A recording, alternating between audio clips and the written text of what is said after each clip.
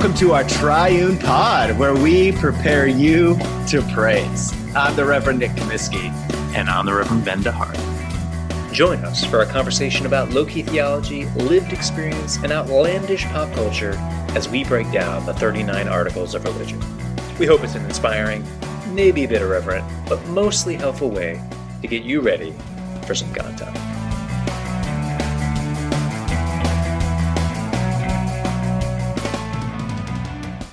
It's about to be the third Sunday of Lent. What's been your Lenten discipline? Well, my Lenten discipline is to, I don't know if I want to share my Lenten discipline on the podcast, to be honest. It feels a little bit like against the spirit of the season, but everyone's going to think it's something bad, but whatever. Yeah, I would say if it was chocolate, he would have said it, guys. Definitely not chocolate. The experience that I've had thus far in Lenten has actually been pretty good. This is the first year in, I think, 3 years. I mean, 3 years ago, the pandemic started. So Lent obviously got kind of thrown out the window. And then 2 years ago during Lent was when I was interviewing for jobs that would end up bringing me here to Raleigh. So I just wasn't really in that headspace. And then last year during Lent is when our daughter Anna was born, and she was adopted. So we found out that she was going to be born 2 weeks before she was born. So like that completely overturned whatever I thought was going to do during Lent. So this is the first year in a while that I'm kind of living a relatively normal, undisturbed life, and I can actually dig in a little bit to the season.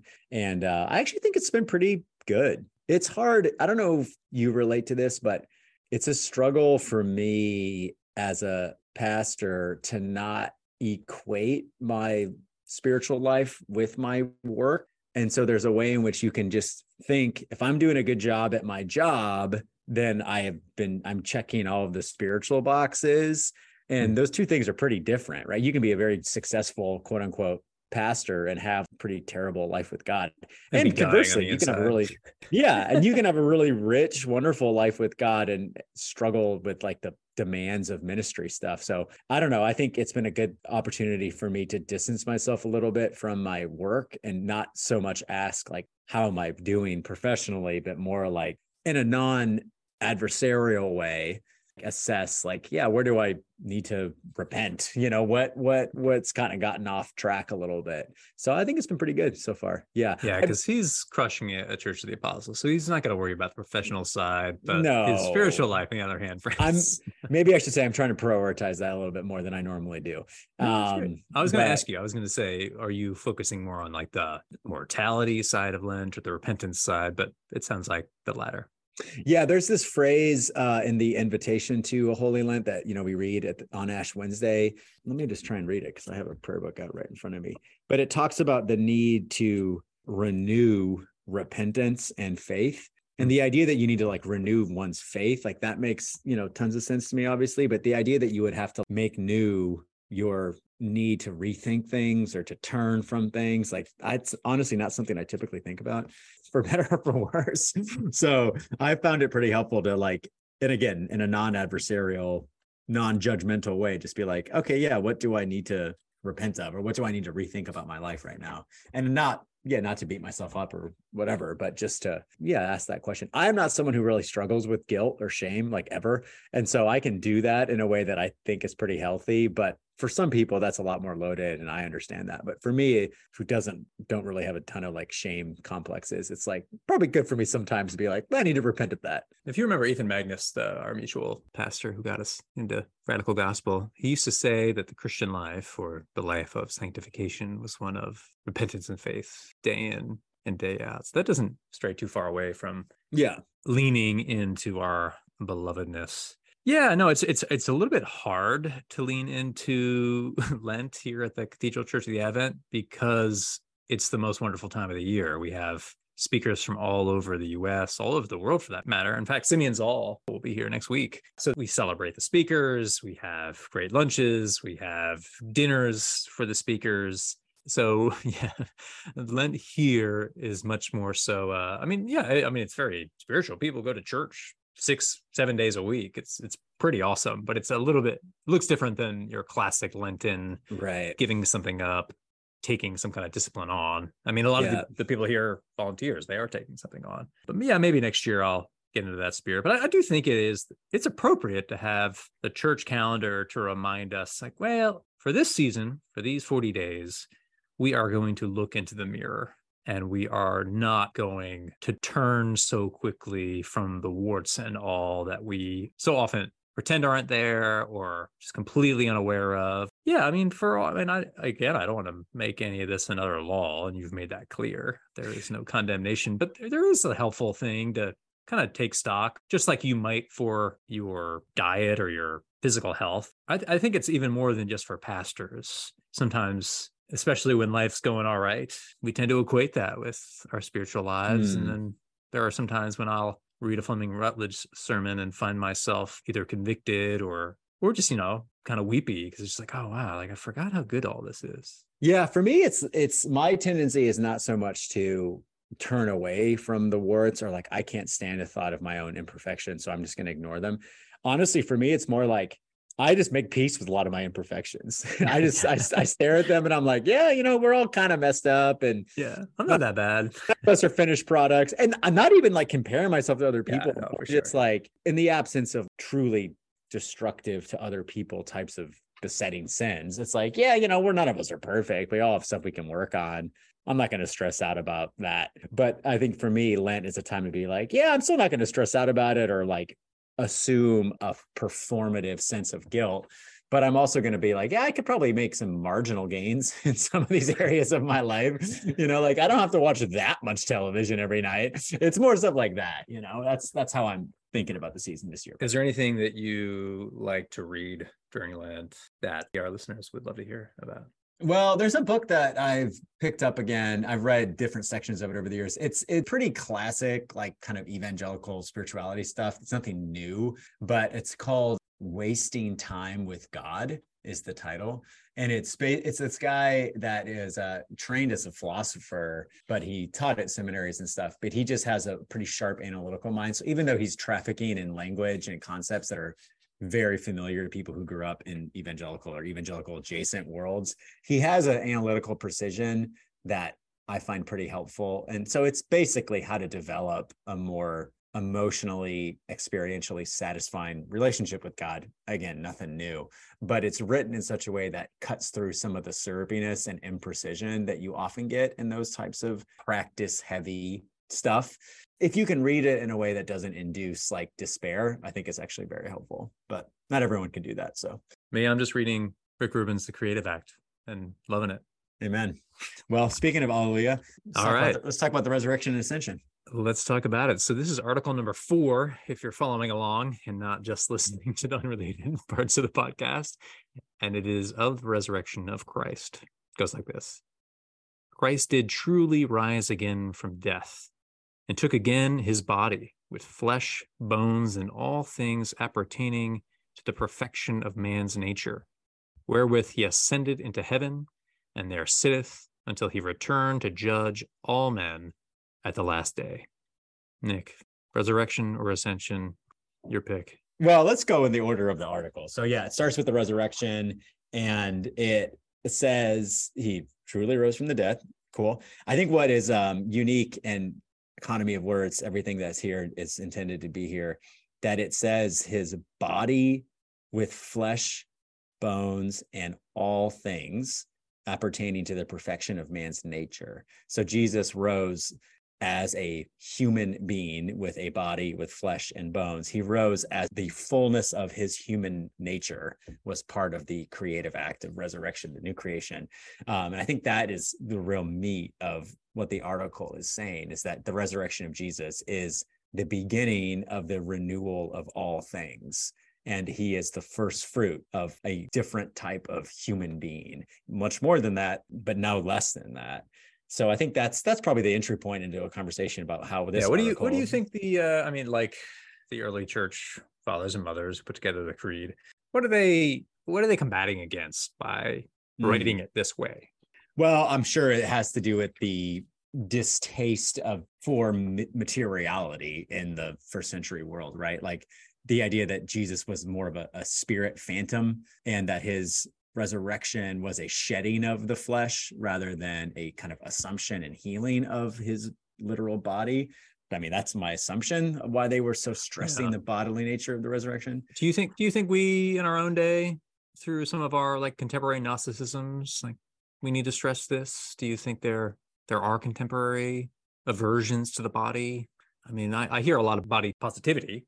Yeah, I mean, there's a lot of aversion to the significance of our physical nature, but yeah, no, I was thinking more of like the way we deal with people who are dying, and not just that, but also just the way, maybe particularly for women's bodies. Yeah. We want them to be something other than they're kind of naturally predisposed to become. Again, I'm not like talking about obesity or whatever, but we want people to look unreal. Yeah. 45. I don't know if that's really helpful for folks. Yeah, I don't know how much that to me is not so much like a hatred of the physical in and of itself, but it's something about, yeah, I mean, we were reading this book for our church. Our like Lenten book study is a book called Body of Praise by the Reverend Dr. David Taylor. And it's basically trying to unearth the theological significance of worshiping with your body, like the way that your physical body is involved in worship. You know, like think of all the language from the Psalms: clap your hands, stand, kneel. Like we worship not just with our minds or with our hearts, but we quite literally worship with our bodies, what we do with our bodies. And we're having a conversation amongst the staff about that, our staff about that. And one thing this is going to sound so obtuse and so male, and it is like, it's exactly what it is. But I'm not someone who has like had a ton of discomfort or like unease with my body, right? Like staring at myself in the mirror and how my body works and looks is not something that I like think about all that much, and has not really been a major source of struggle. But some of the folks that I work with were like very candid and very love, like very beautifully talking about how when you don't like your own body, it's really difficult to like other people's bodies sometimes, right? And I was thinking about the two great commandments, and the second great commandment, love your neighbor as you love yourself. And like, yeah, if you don't love the body that God has given you because of the way it looks or whatever, the way it ceased to function, then it can be really hard to love other people's bodies too. I don't know. That was a really profound thought to me that I'm so grateful for some of the folks who shared about that. But anyway, yeah, Jesus. All right. So second question, maybe from the other angle. Do you ever think when you read language like this for this article, that really is trying to prop up the Christ who died, resurrected as one of us, all our flesh, all things appertaineth to our humanity? And yet, when we read some of the gospel accounts, we see his body appears to have changed. Right. He seems to be able to go through walls. I mean, maybe that's I don't want to do too much with that, but, and then he's there 1 second, he's gone. Yeah. Next second. And this is before the Ascension. Right. You ever think that language like this might overcorrect? Language like that's in the article? Yeah. Well, I think you can understand the resurrection, as this is Oliver O'Donovan's language, as a moment of recovery and of advance. So it's a moment of recovery in that Jesus is the last Adam. He's recovering our true humanity, and he is functioning as Adam was intended to function. So in that sense, it's a restoration of our humanity. And he would say that's like a very Western way of thinking about it, like Western theological tradition. Like it's a salvation, it's a rescue, it's a restoring that which was lost.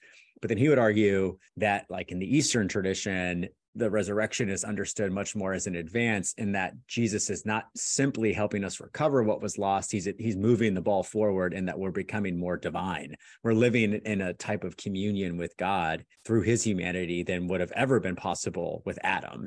And I think some of the ways in which Jesus's physicality is not like our physicality. He's not just the best possible version of a human being. He is divine.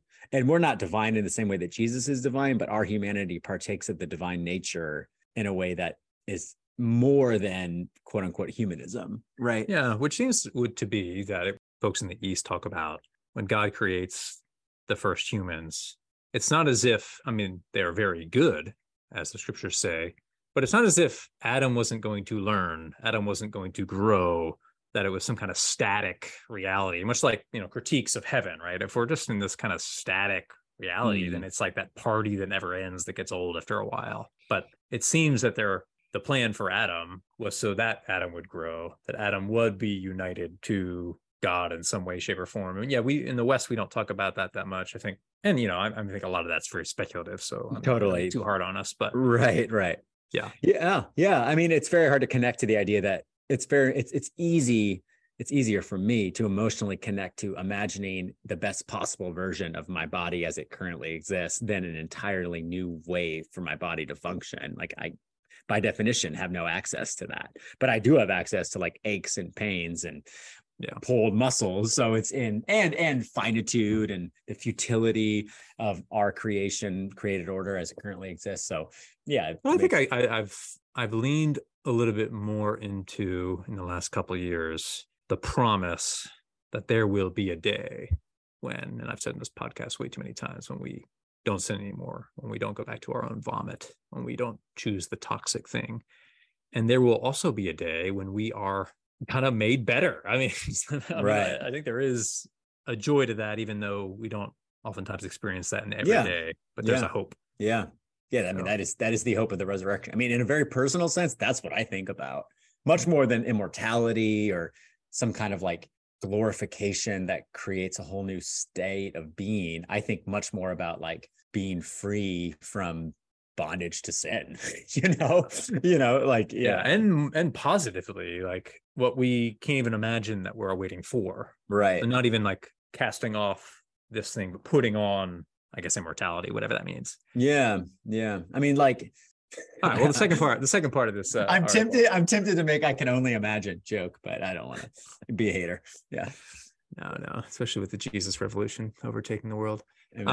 Second part of our article, wherewith he ascended into heaven and there sitteth until he return to judge all men at the last day. What do you make of that? Or what is the good news of the ascension of Jesus? Well, I think the key in the article is that statement, wherewith. That I think what's underlining here, that connective word, that Jesus, who ascended into heaven, someone with a body, with flesh, bones, and all things pertaining to a human nature. So that is the person who ascended into heaven. That is the advance, and I think how you differentiate and separate the significance of the resurrection from the ascension is actually kind of a tricky thing, right? I think Jesus's ascension is in some ways the completion of the triumph that the resurrection represents. And it's bringing something to the fore that's not present just in the resurrection, but it is in some ways a completion of that which began, I suppose, in the resurrection. I know that the timing of that doesn't exactly work. Yeah. It doesn't. Yeah. Is it like a human has pierced the divine counsel? Like, yeah, I mean, I think that's what Rowan Williams talks about, and he's just way out of my league. Can't really wrap my head around that. Yeah. Yeah. I mean, you could see, the resurrection, the sign of the resurrection, perhaps, is the empty tomb, that death no longer has hold on human beings, right? That the curse of sin has been broken through the empty tomb. The ascension isn't so much like a new element to the story, but it unfolds the implications of what the resurrection represents. It's not just that human beings no longer die. It's that human beings are now part of the divine, piercing the counsel of, what was the phrase you used? Piercing the counsel of the divine counsel. The divine counsel. Just yeah. Use the Old Testament language. Yeah. So I think that at the beginning of the article, I think that's what's being underlined, is that it's a human being who is now part of not the Godhead, obviously, but that is humankind is in that realm now. That's, pretty well stuff. I don't think the article is really focusing in on this. I mean, it's definitely talking about there will be a day when he comes back to judge the living and the dead. But every Ascension Day, I'm asked by folks, I mean, why do we celebrate? I mean, it's cool that he ascended, but I mean, just think about the way most Christians talk about Jesus's life. He suffered, he died, he was raised. And very rarely, unless you're saying the Eucharistic prayer, do you say ascended and all these other things. And I think it's because of what you were just saying. We don't really know what to make of it. But what I do think is the good news of the ascension is that even Jesus in his resurrected state before he is ascended. Sure, he just kind of shows up on the scene with disciples out of nowhere after he's resurrected. But there is this kind of notion that his self-limitation is forever set aside. He's at the right hand of the Father. He's omni-available again. I mean, as much as we wish we could walk the earth with Jesus, just like the 12 disciples did, Jesus has limited himself, and he's available to Peter, James, and John in a way that he's not with everyone. But with the ascension, he is once again omni-available to all of us. He is interceding for all of us at the right hand of the Father. I think it probably also puts a stamp on his work. His redemptive, restorative work is done, and we're waiting for him to come again. And now the Holy Spirit Jesus' Spirit is doing his thing. But yeah, what do you think of that? Yeah, no, I mean, I think that's maybe that's just a way to make a happy homily on Ascension Day. But yeah, I do think it's that, and I've done that too. I think what's hard is for us how I think a lot of people. I'm not even thinking so much of like people who have no contact with the church, but even people who are like ostensibly Christian would like really struggle to be able to honestly narrate how different their life is because of the ascension. What is actually different about their lived experience because of the ascension? Because it doesn't feel objective. The presence of Jesus doesn't feel objective. Like even as objective as me talking to you over a computer screen, certainly not as objective as the chair that I'm looking at in my office. So it's easy to say, oh yeah, Jesus is not present to everyone. I think people could rightly be like, well, what does that mean? How? Yeah. I can't feel him. I can't see him. I can't touch him. So it's, is that why the Pentecostal movement has taken over the world? Yeah. Because by the power of the Spirit, Jesus is being made present to people in tangible ways. Totally. No, I mean, I believe that, I'm not, but I think my modus operandi is to not believe that, or like not believe that's too strong, but I not live like as if not live like that. Also be, in a healthy way, be a little skeptical. Totally. Keeping myself safe. Totally. I saw some of the things my mom went through, both bad and good. Right. Yeah. Yeah. No, totally. And the language in the article that he, sits, and this is from not in the article, but it's a very biblical idea that he sits at the right hand of the Father, is this, the theological term would be like the heavenly session of Christ, that Jesus is now the kind of superintendent over world history and is working all things towards its glorious end. And that's a wonderful, again, theological truth to affirm and biblically to maintain. But in the crucible of suffering on a interpersonal level and on a social, like, imagine people in Ukraine, right, or in Ethiopia, like, okay, are you doing a good job? Where's this going? And I think it's easy to say biblically or theologically like that. No, from the perspective of the New Testament, the ascension and the return, God's time is not like our time. It's really one unbroken event. We are in the middle of the last things here. But it's hard to say that and not feel subject to their critique of like, well, you've been saying that for 2,000 years, like, what do you mean we're in the middle of the last things? Like, I think you're just asking me to kind of believe a bunch of BS. I think when I put myself in the mind of someone approaching it with that level of suspicion, it's like, yeah, that feels plausible, Yeah.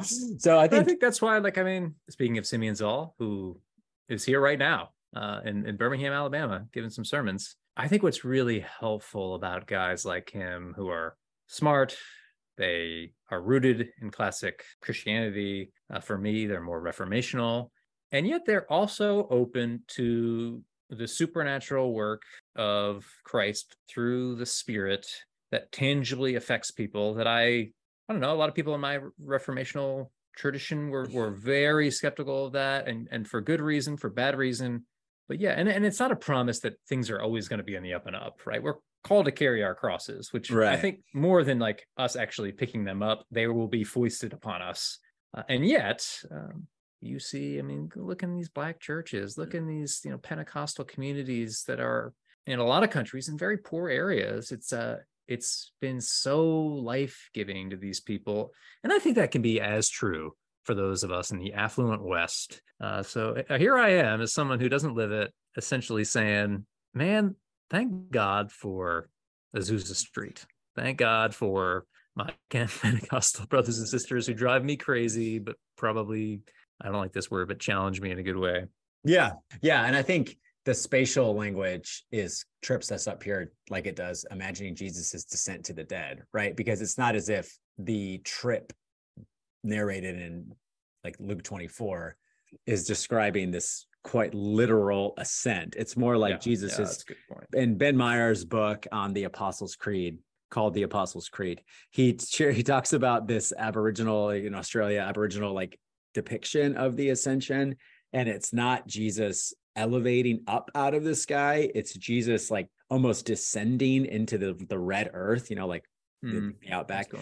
And his point is not this kind of like proto-pantheism, more just that Jesus is going, he's being removed from our sight with our physical eyes, but he's actually like being infused almost, as it were, like throughout all creation. Present to us. He's more present to us than ever. So it's it's like a rocket man. That's kind of the wrong idea. It's more like he's being removed from our physical sight, but he's actually everywhere, like you would spray perfume. I'm sure that's a heresy somewhere, but that image that Jesus is now like diffused throughout creation and is present to all his people everywhere is in fact very good news. But you have to kind of be taught, I suppose. Yeah.